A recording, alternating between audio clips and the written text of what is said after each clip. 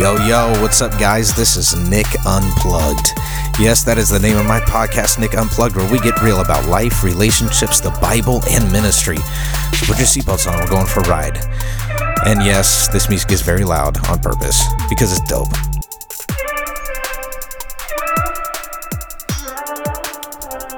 Welcome back to another episode of Nick Unplugged. Today we are talking about the new year. The new year, 2023. Wow, if you've made it to 2023, congratulations. It is another year to make a decision to live for Christ. It is a new year and another opportunity to live in the will of God. And that's what I'm talking about today, that the new year brings new beginnings.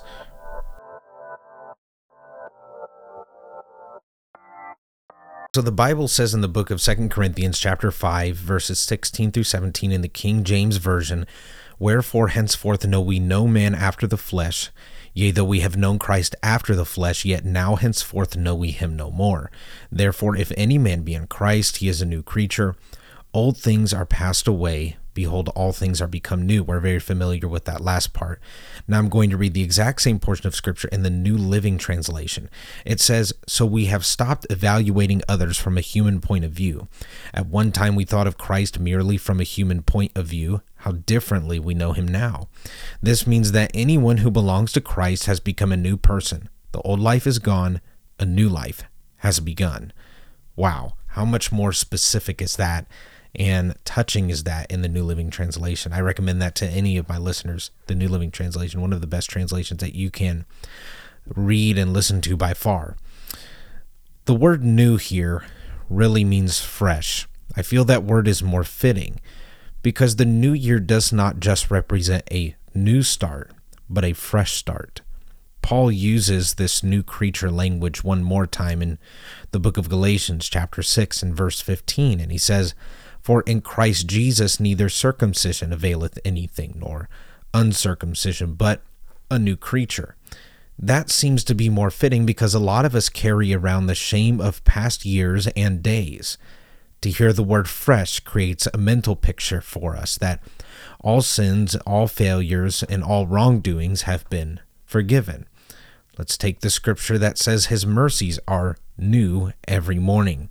In other words, his mercies are fresh every morning. Think of baked bread. When it's fresh, it comes out hot, it comes out ready.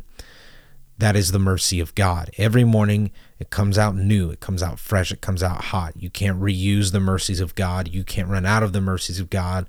The mercies of God are not handed to you every morning, rusty or reused or worn out, but they are as fresh as newly baked bread. In fact, this was the case in the Old Testament. The Jews celebrate their new year at a different time than we do, but for them the new year resembled a new beginning because it was in conjunction with or in relation to the Day of Atonement, Yom Kippur, where sins would be forgiven. It is certainly not a new thing to think that the new year brings some sort of freshness with it. However, I really wanted to see when Paul was saying this and why he was saying this.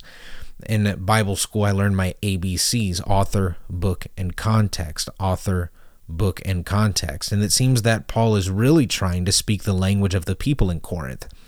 In that time, across all sects of Jews and types of Jews and religions, Greek philosophy majorly impacted people's views. Many Greek sages or guides, Stoics, and philosophers of that day put less emphasis on the decaying body and more emphasis on a virtuous soul. Mainly, it was not outward circumstances that defined a man, but it was his inward decisions, his inward choices. In other words, to a Greek, it was not the outward circumstances that defined a man, but it was the decisions that he made, that when he died, his body would amount to nothing. But we would look at this man and we would say, what are the decisions that he made? And what did these decisions mean for this man? And how did it define this man? How did it form and make this man?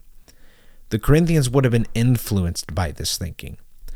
I believe that Paul takes that understanding, he takes his experience with Christ, and he puts them together to meet the Corinthians where they are at, by saying, if any man be in Christ, he is a new creature. Old things are passed away. Behold, all things are become new. Not only could Paul boast of who he was in, but the body that he would obtain. See, Paul doesn't leave us hopeless as Christians. In fact, he wanted to hit the Greeks right between the eyes and say, Greeks, you may not believe that the body amounts to anything, but I want to make sure that you know that it's not just a new soul or a new spirit that the Christian is obtaining, but even a new body when he is buried 6 feet in the ground. The very first verse of the same chapter in 2 Corinthians, the Bible says, "For we know that if our earthly house of this tabernacle were dissolved," speaking of his body, "we have a building of God, an house not made with hands, eternal in the heavens." We, as Christians, as apostolics, as Pentecostal, as apostolic believers, when we die on this earth, although our tabernacle will be dissolved, we have a building of God, an house not made with hands, eternal in the heavens. So Greeks, you may not believe the body amounts to anything. And sure, I would agree with you to an extent. But after this life, I will obtain a new body. And for those who don't die on this earth and are raptured into heaven, we will obtain a new body. However, I want to remind you today that the new creature who is taking part in Christ's resurrection is more significant than this decaying body. Maybe the Greeks were onto something. My riches, my body, all that is around me does not mean anything without an inward decision, an inward change, a virtuous soul. This new identity in Christ does not just include heaven, a new body, but this new creature comes with an entirely new way of thinking, including about Jesus. That is why Paul said, "Wherefore henceforth know we no man after the flesh, yea, though we have known Christ after the flesh." What is he saying? At one time we thought of Christ merely from a human point of view. How differently we know him now. According to Craig S. Keener, the fact that Jesus came means that believers have already begun to participate in the resurrection life of the coming world. Here is my point to you today.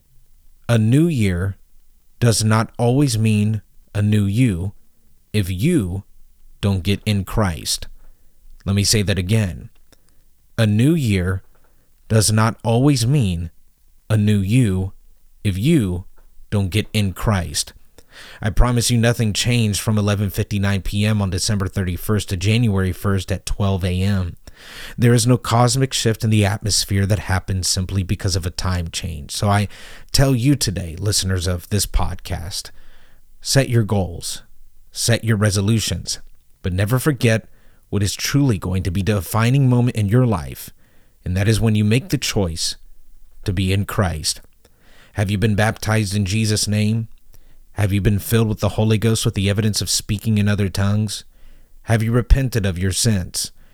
Today is your day to make an inward decision.